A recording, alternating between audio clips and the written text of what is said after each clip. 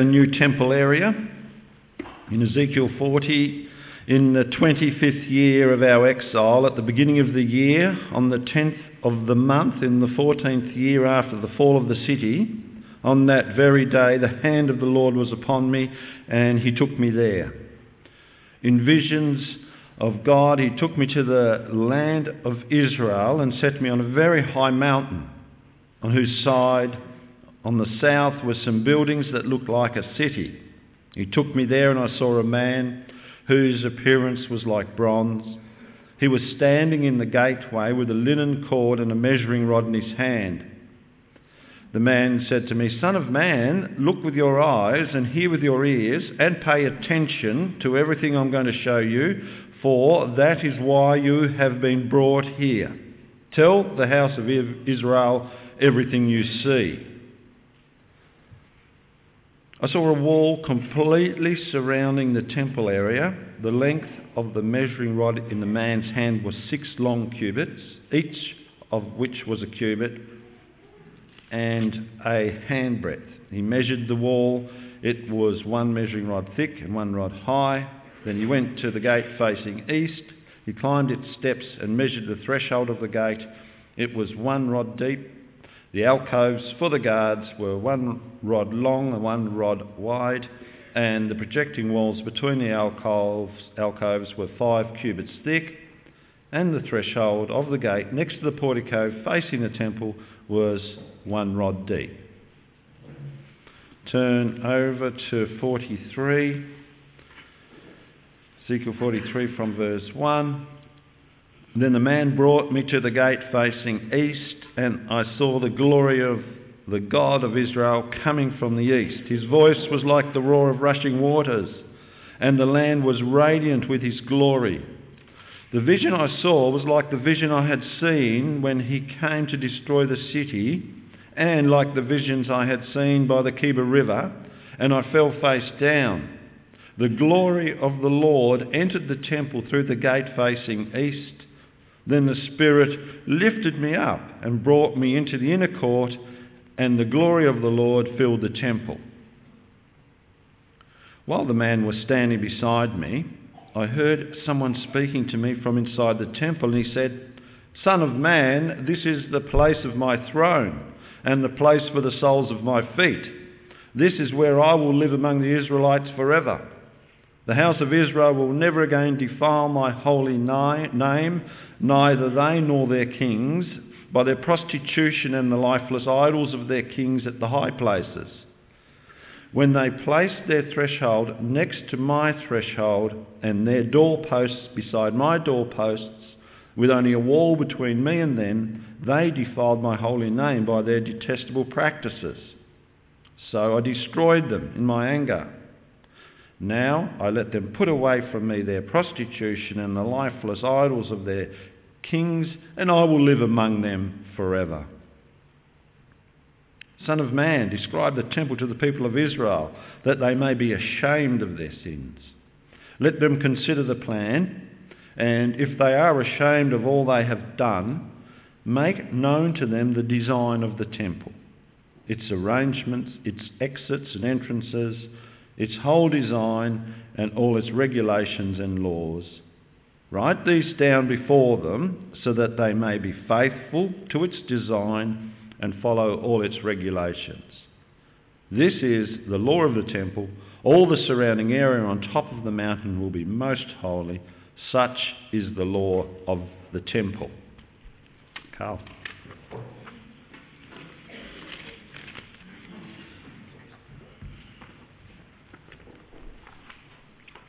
Let me pray. Dear Lord and Heavenly Father, we pray that as we look at these chapters in Ezekiel, this vision of the temple which he saw, Lord, we pray that you'd enable us to consider the plan and to take it to heart. Lord, we ask that you'd open the eyes of our hearts to be able to see all the grandeur of what you showed to Ezekiel and what it meant for your people in Ezekiel's day and what it means for us in our day. Father, we ask it in Jesus' name. Amen. Well, as we've been going through Ezekiel, I keep having the same conversation with people because I'm a quite a boring person. I tend to just say the same things over and over again. It's not just because I don't know what to say to people. I do it to myself all the time. I have the same conversation with myself every day. But I find it quite fascinating. And the conversation that I keep having is that I love the book of Ezekiel because it's a book for the imagination. I keep saying to people, you know what Ezekiel is? It's a book for the imagination. And it is. It's this wonderful kind of picture book which opens our eyes to see the glory of God. And time and again this phrase has come back into my mind, and I didn't know where it came from. This phrase, it's a sacrament for the imagination. It sounds a bit strange, but it's just, I think, a wonderful description of what Ezekiel is all about. It's kind of a gift from God that's meant to stir our hearts and our imaginations to strengthen our faith. That's what the sacraments are supposed to do, aren't they? They're signs from God to strengthen our faith. And Ezekiel is like that, but for our imaginations. The phrase I discovered comes from a commentary on Revelation that I read years ago. And Michael Wilcock writes in his commentary there about Revelation, but I think this is true of Ezekiel as well. We could do without it, he says. It tells us nothing that we couldn't learn elsewhere in Scripture. But Jesus has given it to us, Revelation, as a sacrament of the imagination to quicken the pulse and set the soul aflame over the gospel which all too often we take for granted. Isn't that a wonderful description of the purpose of the book of Revelation and the purpose of Ezekiel? The sacrament of the imagination to quicken the pulse and set the soul aflame over the gospel which all too often we take for granted. So the power of Ezekiel, in many ways, lies in its ability to stir our imaginations and to open up our hearts to the love and the praise of God, the God and the gospel which all too often we take for granted. Its power lies in its ability to escalate the mundane to things of worship and praise and to be pictures of God's great gospel work. Someone shared with me a few weeks ago after the sermon on the cleansing of the dirty pot of the city of Jerusalem. They shared with me that they'll never look at their teacups, their clean teacups, in the same way again. And so it is that Ezekiel opens up the mundane of our lives to be pictures of God's greatness and of God's great gospel plan. And here in these last 9 chapters, of chapters 40 to 48 of Ezekiel, we get the last of Ezekiel's great visions of God's glory. As we come to these chapters, it's helpful to kind of understand a few things about them, to kind of orient ourselves to them. They're hard chapters to understand, and they're understood in lots of different ways. There are lots of different interpretations, I suppose, of them. Probably the most common interpretation of these last chapters is that this temple, this vision that Ezekiel sees, the temple that he sees in this vision, is a temple that will be established before the return of Jesus in Jerusalem. That's a kind of a very common interpretation. It often comes under the rather mystifying title of dispensational premillennialism, but we'll just call it DP, right? It's like DP, awesome. But that view is problematic for a whole range of reasons, and I don't really have time to go into it. But I want to make a few observations from this text, from this passage, that kind of gives us clues, gives us hints, instructions, I guess, on how we should understand this vision of Ezekiel's temple. The first thing to notice is that these last chapters begin like a vision. So in chapter 40, which Chris read for us in verse 2, in visions God took me to the land of Israel and set me on a very high mountain, on whose south side were some buildings that looked like a city. He took me there, and I saw a man whose appearance was like bronze. He was standing in the gateway with a linen cord in his hand. So this is another vision, and so it needs to be understood in the same light as all the other visions that Ezekiel has had through the book. All the other visions that Ezekiel has had through the book have been surreal. You might remember the vision in chapter 1 of the likeness of the glory of God. It was like a surrealist painting. There was the wheels within wheels, and there was the sapphire expanse, and there was the cherubim who had those 4 different faces. I mean, nobody reads that and expects that to be a kind of a realistic picture, but it's an exaggerated image intended to make a point. In chapter 8, Ezekiel was transported in a vision to the temple, and he dug a hole in the wall of the temple. He didn't actually dig a hole in the wall of the temple, but it was just a vision making a point of what was going on in the temple in those days.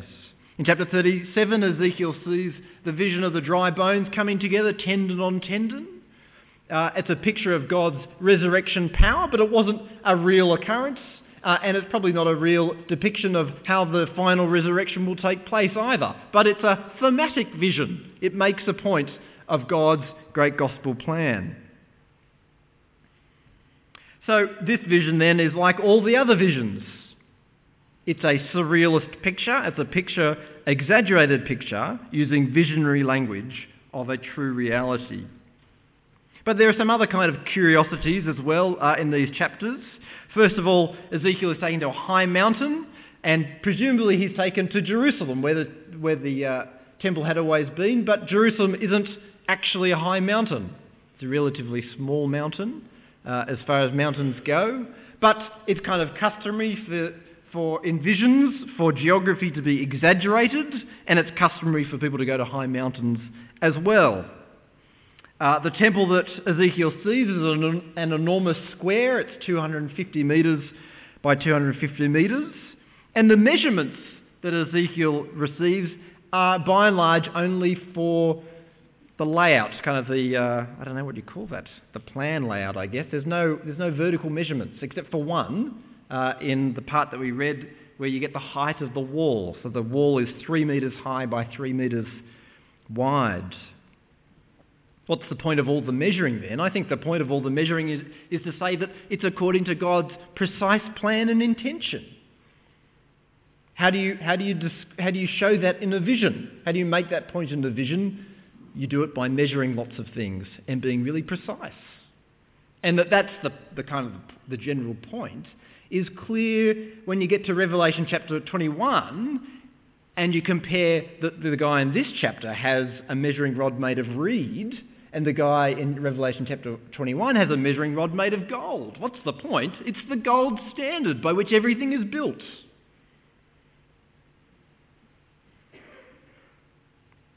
There's also no building materials mentioned. There's a few materials mentioned for the altar and a few things like that, but pretty much nothing else, which compared to the description of Solomon's temple in Kings, in 1 Kings chapter 6, you get all this list of things, even the new temple in Revelation, which is, there's gems and all kinds of things. But here it's pretty stark. Perhaps one of the most curious oddities comes with the division of the land in chapter 48. So could you put the slide up for the land, Simon? Right. So don't say I don't ever do anything for you. I've got 2 pictures on the one slide, and it took quite a bit of effort. So on this side you can see how the land was divided by God's instruction in Numbers, and on the other side this is how it's divided when the people return. And what you can't quite really see is that it's really just lines. All the land is divided in straight lines across the entire land. Why the difference? It's because it's a thematic symbol of what's going on. It's not a real depiction of the land. They weren't to come back and the land would be divided in horizontal strips. But it's really just a picture that everyone's coming back and everyone's going to be in the land. And it's all going to be kind of just and according to God's purpose. Thanks, Simon. So all these things in these chapters is really just showing us that what God is concerned with, what Ezekiel is concerned with, is theme and symbol. What's the purpose? What's the meaning for the people? The surprising answer is given in chapter 43 and verse 10. I don't know if you picked it up when Chris read it, but in chapter 43 and verse 10, God says to Ezekiel, "Son of man, describe the temple to the people of Israel, that they may be ashamed of their sins. Let them consider the plan, and if they are ashamed of all they have done, make known to them the design of the temple, its arrangement, its exits and its entrances, its whole design and all its regulations and laws. Write these down before them so that they may be faithful to its design and follow its regulations." What was the purpose? The purpose was to shame the people. It's an odd purpose in some ways to us, doesn't it seem? But the purpose was that it would shame the people for their sin. How does it do that? Well, it shamed the people by casting before them a vision of the Old Testament sacrificial system as it ought to have been. This is what the temple should have looked like in the people's day, free from defilement, free from the pollution of sin, free from corrupt priests. But all those things had been in the temple. Remember, God had to destroy it because of that. The people who had lived and worshipped in the temple, as they heard Ezekiel's description of this visionary temple, they would have been reminded of everything that the temple of their day should have been. It's not that the people were supposed to read this vision and see in every detail some kind of spiritual significance. Rather, it was an opportunity for comparison. To say, this is what God had intended. And to remember everything that their temple had become. It was an opportunity to reflect on their sin.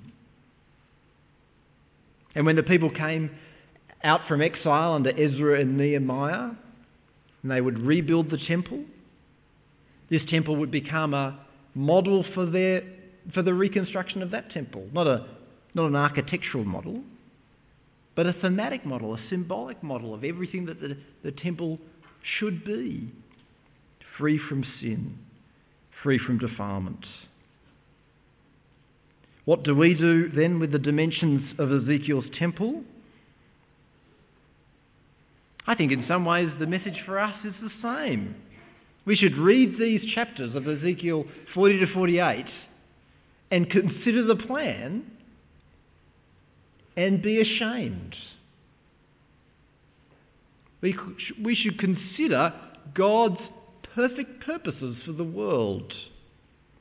Purposes broken by our sin. We should consider God's perfect purposes for his church.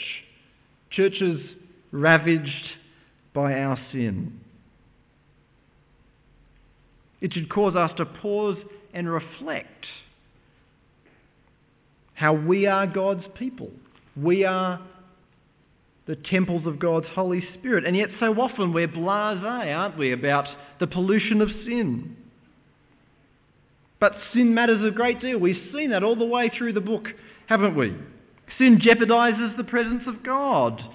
Sin jeopardises the presence of God in God's church and among God's people. I don't know what it is, but for some reason it almost seems sometimes as though we believe that indifference marks out a kind of higher spirituality. As though indifference was the same thing as forgiveness and reconciliation. Someone once told me that they decided to share with the group some of the sins that they were struggling with. And they said, I'm struggling with this, whatever it might be.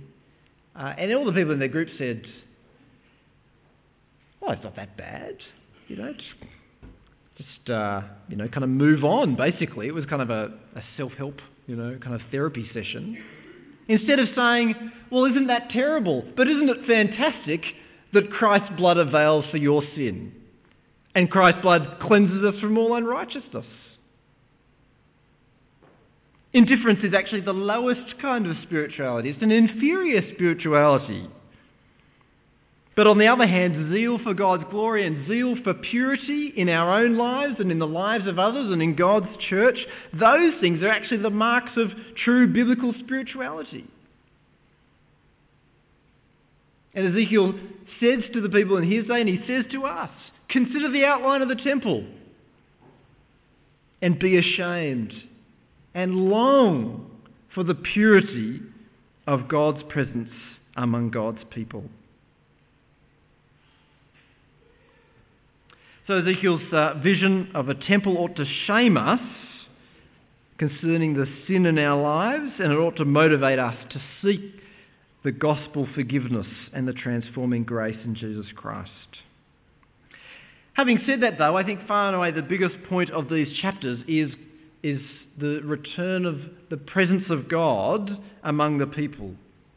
These chapters are a big fat yes to the question of the whole book of Ezekiel, which is, can God return to dwell among his people? These chapters answer that question in the most extraordinary way. So in chapter 43, which Chris read, we saw Ezekiel getting this vision of the glory of God coming back to the temple. Actually, the whole land, we're told, is full of the glory of God. The same glory which Ezekiel had seen in chapter 1, with all those cherubim and the wheels and the expanses and the throne of God. That glory had left the temple in chapter 8. Because of the sin among God's people, God's glory had left God's dwelling place, God's house. But now, God's presence comes back among his people. And that is conveyed, I think, in the most stunning way, not just in chapter 43, but in the very last words of this whole book. If you've got your Bible still open, turn to chapter 48 and verse 35.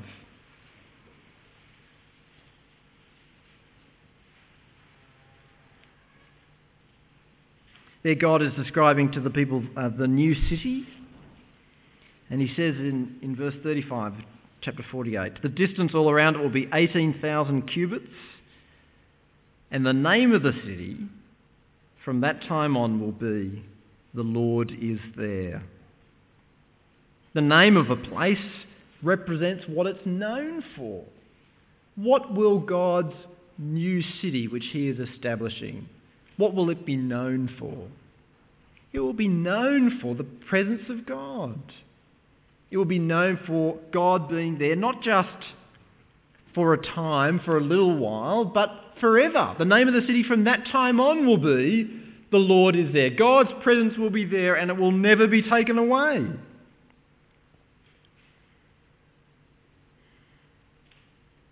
God's message through Ezekiel is that the presence of God taken away from the temple and ultimately taken away from the world after the fall into sin, that presence is coming back. Not just to the city that Ezekiel saw, but to the whole world.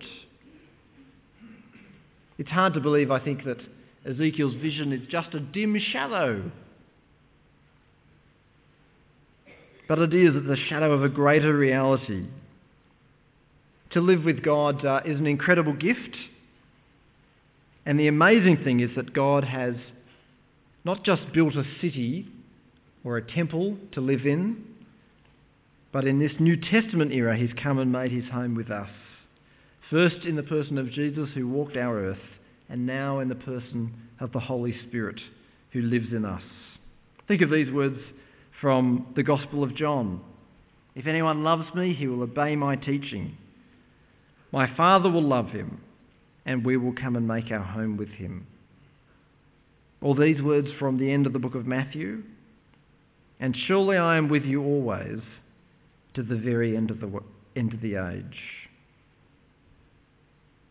The work of Jesus on the cross and his death and his resurrection have made it possible for God to dwell in us individually in a way far more profound than people in the Old Testament ever experienced. There might be times in your life when you feel terribly alone, when there's no one to turn to. You might actually be all alone. You might spend hours of your day with nobody around. You might feel as though you have no friends. But here is the great encouragement. God is always with you.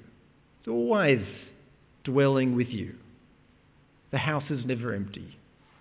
God's always there.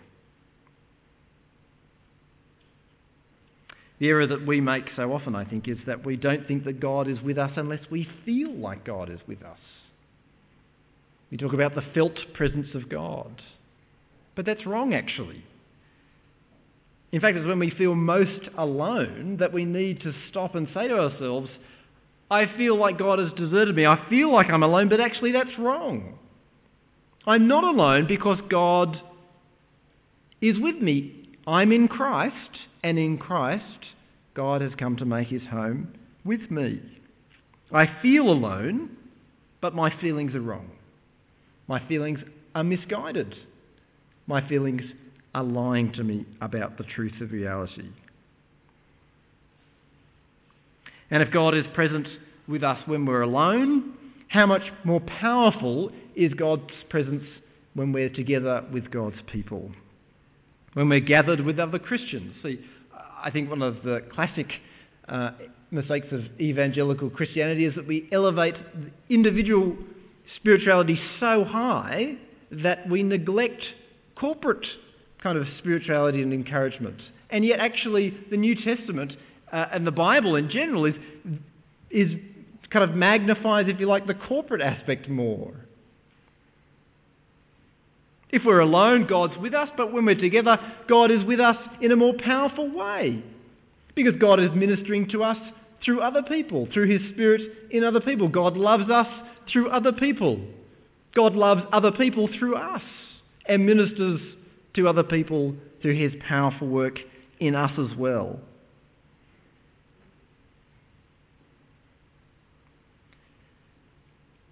But it's too small a thing for God's glory to be reduced to God dwelling in our hearts. Ultimately, God says the knowledge of the glory of the Lord will cover the earth as the waters cover the sea. We tend to be so self-absorbed that we're content with God dwelling in us.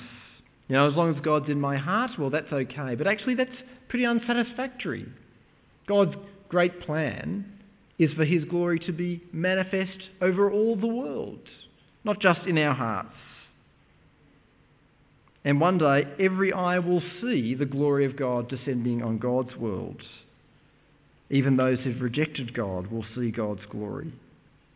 We need God's glory to spread out all over the world. And the reason that we need God's glory to spread out over the whole world becomes clear in Ezekiel chapter 47, which I want to read now.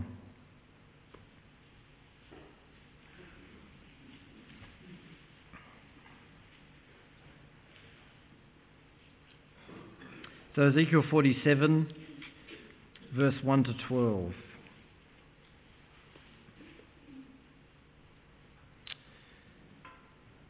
The man brought me back to the entrance of the temple, and I saw water coming out from under the threshold of the temple toward the east, for the temple faced east. The water was coming down from under the south side of the temple, south of the altar. He then brought me out through the north gate and led me around the outside to the outer gate facing east, and the water was flowing from the south side. As the man went eastward with a measuring line in his hand, he measured off 1,000 cubits, and then led me through water that was ankle deep. He measured off another 1,000 cubits, and led me through water that was knee deep. He measured off another 1,000, led me through water that was up to the waist. He measured off another 1,000, but now it was a river that I could not cross, because the water had risen and was deep enough to swim in, a river that no one could cross. He asked me, "Son of man, do you see this?" Then he led me back to the bank of the river. When I arrived there, I saw a great number of trees on each side of the river. He said to me, "This water flows toward the eastern region and goes down into the Arabah, where it enters the sea. When it empties into the sea, the water there becomes fresh. Swarms of living creatures will live wherever the river flows. There will be large numbers of fish because this water flows there and makes the salt water fresh. So where the river flows, everything will live. Fishermen will stand along the shore from En-Gedi to En-Eglaim.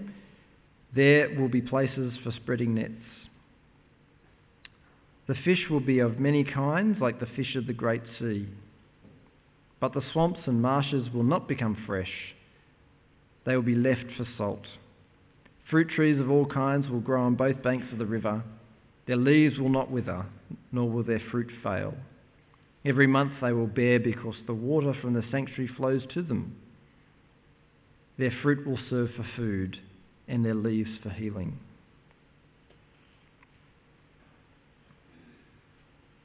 The point of Ezekiel's vision of a river flowing from the temple is that God's presence is a revitalizing and a refreshing presence. The picture is, for want of a better word, of a kind of a magical river, a river which brings life to a kind of a barren wilderness and to salt seas. This river begins as a stream, and then it multiplies into something so big that no one can cross it, that you can't stand up in. It supports life, it supports trees, fish, birds, animals. The leaves of the trees along its banks won't wither, and they'll never fail. They'll always bear fruit every month of the year. And it's because this stream originates from the presence of God that life and healing and restoration flow from it. Again, it's not an actual stream, but it's a picture. It's like in Psalm 1. What is the person who meditates on God's word like? He's like a stream planted by streams of water, which yields its fruit in season, and whose leaf does not wither. The imagery is of this revitalizing stream coming out from the presence of God, and that imagery is taken up in the New Testament. So you might think of John chapter 7, where Jesus says, "If anyone is thirsty, let him come to me and drink. Whoever believes in me, as the scripture has said, streams of living water will flow from within him." By this he meant the Spirit, whom those who believed in him were later to receive. The Spirit in people is like a stream. It's like a stream revitalizing and refreshing people. Or these words from Revelation. Then the angel showed me the river of the water of life, as clear as crystal, flowing from the throne of God and of the Lamb down the middle of the great street of the city. On each side of the river stood the tree of life, bearing 12 crops of fruit, yielding its fruit every month. And the leaves of the tree are for the healing of the nations. No longer will there be any curse. The throne of God and of the Lamb will be in the city, and his servants will serve him. God's presence is a cleansing, transforming, revitalizing presence. It's just like an ordinary stream, a real stream, which is a cleansing, transforming, and revitalizing presence in nature. One day God's presence in all the world will be like a stream, spreading out to encompass the whole world, to renew and to rejuvenate God's whole world. Well, even at present, God's work through his Spirit is a revitalizing and refreshing stream. At the end, everything will be transformed, but at the moment, there's little pockets of refreshment and little pockets of revitalization, little pockets of life springing up as God's spiritual stream wells up in his people. In the 18th century, the presence of God in God's people brought an end to the monstrous tyranny of slavery. Through the presence of God's people as missionaries in countries like India, gruesome practices like cannibalism and burning wives with the bodies of their dead husbands, practices like that were brought to an end through the refreshing and revitalizing presence of God's people in God's world.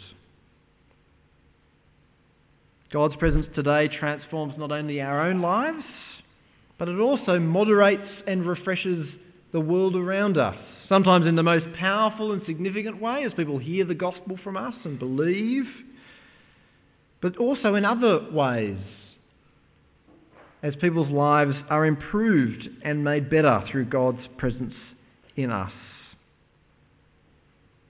What is God's presence like?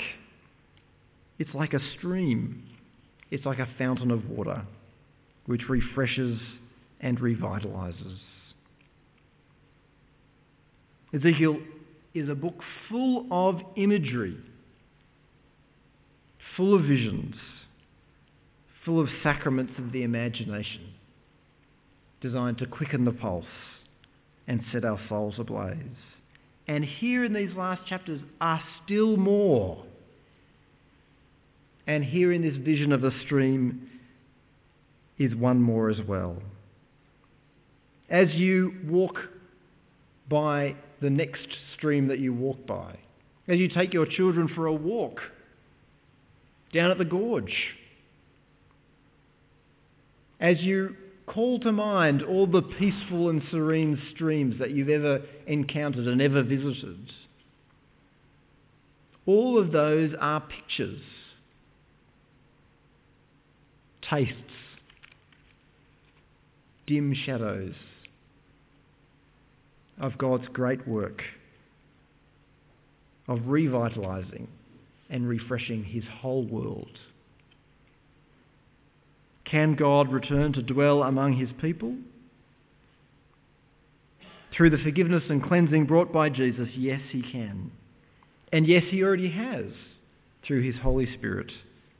And yes, he will in the most profound and extraordinary way when he comes and when God's glory is revealed in all the world. Let me pray.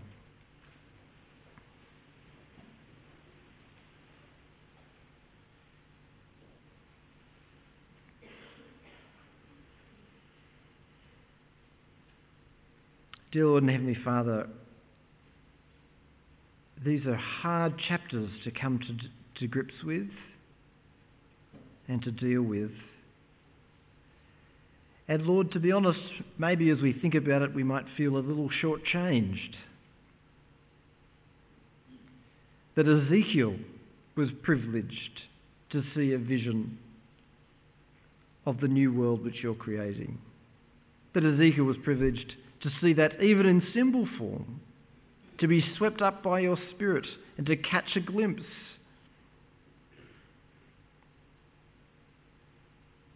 And Lord, we might feel shortchanged that all we have is words on a page to be read and to be spoken. But Lord, we know that your words are powerful words, that your words spoke this world into creation, that your words speak life into cold and lifeless hearts.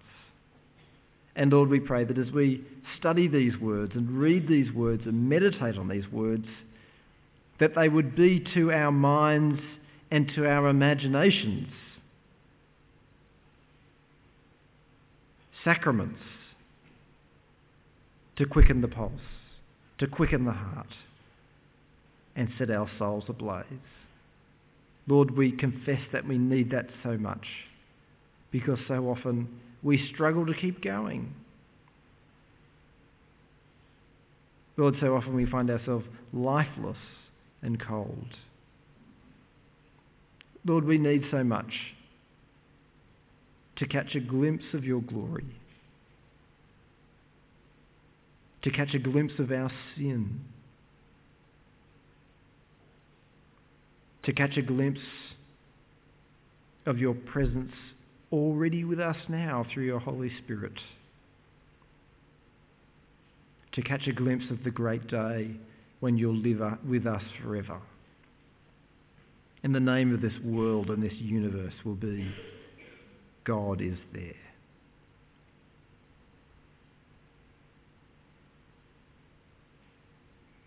Lord, we pray that your Spirit would be in us like a stream bubbling over, giving life and refreshing us. Lord, we pray that your presence with us would be a powerful, transforming presence, not just in our lives, but in the lives of the people that we encounter. And we ask it for the sake of your glory. Amen.